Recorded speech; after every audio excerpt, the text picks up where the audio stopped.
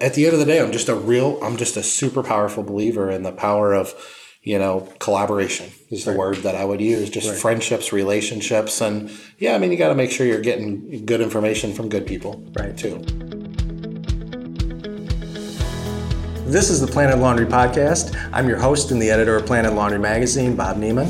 And today I'm with Dave Menz, the laundromat millionaire. Dave is an author, a laundry coach, a multi-store owner based in the Cincinnati area. Dave, thank you for being here. Thanks, man. Anytime I can chat with you, I'm happy to. It's always a pleasure. Yeah. Hey, I'm going to come right out of the gate and say, what's the biggest misconception that people have about this business? Maybe prospective investors, new owners. I think the biggest misconception, other than the stereotypical, it's a passive business, because people still believe that stuff. Other than something stereotypical like that, I think the answer to the question is that there aren't enough profit margins to build layers of management to give a laundromat owner the lifestyle that they want. And I always attributed this to like what I call the full service laundry center model, which is our model. So in the past, whatever you could generate from self-serve and a little bit ancillary from vending was pretty much all you were going to get. Maybe you made a little bit of money from drop off, but there's a whole new level to it now. And like within our business model specifically, at what we call our superstore, our self-serve revenue dwarfs what we make in drop-off laundry, dry cleaning, pickup and delivery. And so, you choose what you do with that money, right? But what we choose to do with a good portion of it is reinvest it into layers of management. And we have a leadership team that runs our entire organization. And it gives us the freedom to, quite frankly, do Laundromat Millionaire and coaching and conferences and podcasts and workshops and all the things. All the ancillary people think stuff. I have more time than them. And I'm like, no, I really don't. I just have an amazing team. And I get that from running a different type of business model. That's a game changer. Absolutely. Dave, if you care to answer it, what's the biggest mistake you've ever made in this business, and how did you overcome it? Oh, goodness. I have made a lot of mistakes. The biggest one, you're asking for the biggest one. The biggest one is growing too fast at different times. I tend to be a little excitable. You probably haven't noticed that, Bob. But I tend to be a little bit excitable. And that's not necessarily a bad thing in and of itself, but we started with really no money. And so pretty much everything we've built was on the back of leverage. And there was times during our journey when we were over leveraged. And there's healthy leverage, there's, risky leverage, and then there's unhealthy leverage.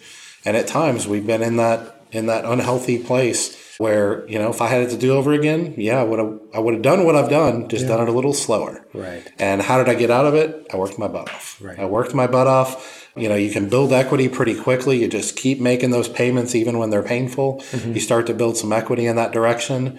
And then you're usually within usually a few years, you can take that leverage and refinance and create some additional cash flow and kind of buy yourself a little bit of breathing room. And that's ultimately how we got out of it. It's that grit that you talk about so often. It is. It is, but it isn't always a good thing. I dug us out of it more than once. But if I had to do over again, I'd say, hey, Dave, how about you just quit doing that to begin with? And Carla would agree, by the way. Absolutely. Hey, what advice do you have for prospective laundry owners, maybe that you thought you knew or you wish you knew 10 years ago? When you were first starting to build your business? That's a great question, Bob. Tip, strategy, anything you could give to someone who's doing their due diligence. I mean, times are different now for sure, but the truth of the matter is, I always knew how important mentorship and coaching and conferences and workshops were. But if I'm honest, I didn't know what I know now. And so I think more and more every day, laundromat owners coming in the industry, one, I think they have that advantage just because of podcasts like this. We're sharing information more transparently than ever before. So I do think they know more of these things than maybe we think they do. But I guess what I'm telling you, Bob, is double down, triple down on that. That stuff is exponentially powerful. Whether it could be a paid coach or a paid mentor, it could be a relationship with a distributor, it could be a relationship with a guy that owns 6 laundromats an hour away. I mean, there's a lot of variations of ways to do that. Yes, but at the end of the day, I'm just a super powerful believer in the power of collaboration is the word that I would use. Just friendships, relationships, and you got to make sure you're getting good information from good people, too. Right. Great points. Yeah. Great points. Last one for you, Dave, and I really appreciate your time because I know you're busy. Yeah. Where do the greatest opportunities lie for this industry and for the laundromat business going forward? Greatest opportunity. Well, so there's one for laundromat owners and then maybe a different one for us. Let's talk laundromat owners. Okay. So for laundromat owners, the greatest opportunity out there is definitely optimization. Okay. It's definitely going a little full circle here, but back to that full service laundry center. In the past, you were limited by the facility that you built and your demographics. Mm-hmm. And there really wasn't much else to the equation. I mean, operations mattered. But nowadays, there's 100 different ways to skin that cat, as they say. And it's just, the sky is opening up to our industry. Companies bringing technology into the industry, the collaboration, I'm talking the transparency, the authenticity, the additional opportunities of networking. All this stuff. It's a perfect storm. It really, I honestly, Bob, I believe in my heart of hearts that we are living right now in a renaissance that our industry is experiencing. Right. And I'm not that old, but when I think about, I like to study our history of our industry. Our industry's been around for roughly 75 years now. Mm-hmm.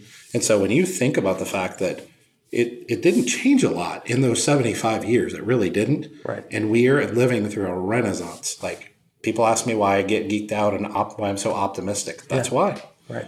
I think we're doing it right now. Right. Perfect. Hey, I'm going to give you the last word. Mm-hmm. Anything I didn't ask you? Anything you'd like to get out there to people listening to this podcast right now? It's going to sound like a shameless plug, but I promise Bob didn't prod me on this.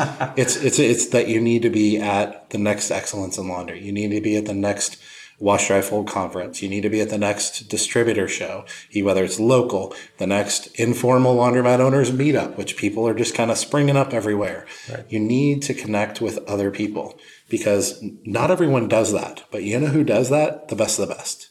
Absolutely. That's who's at these events and the even informal events is the best of the best, the people that are always trying to get better. You want the best information. You want the most transparent information. You want some of the sharpest people in the industry. Right. That's where it happens. Perfect. Let's leave it right there. Dave, thank you so much. You got it. Thanks for having me, Bob. You bet. Thanks for joining us on our podcast today. If you haven't done so already, please be sure to subscribe to Planet Laundry at planetlaundry.com. And don't forget to follow us on social media at Facebook, Twitter, LinkedIn, and YouTube.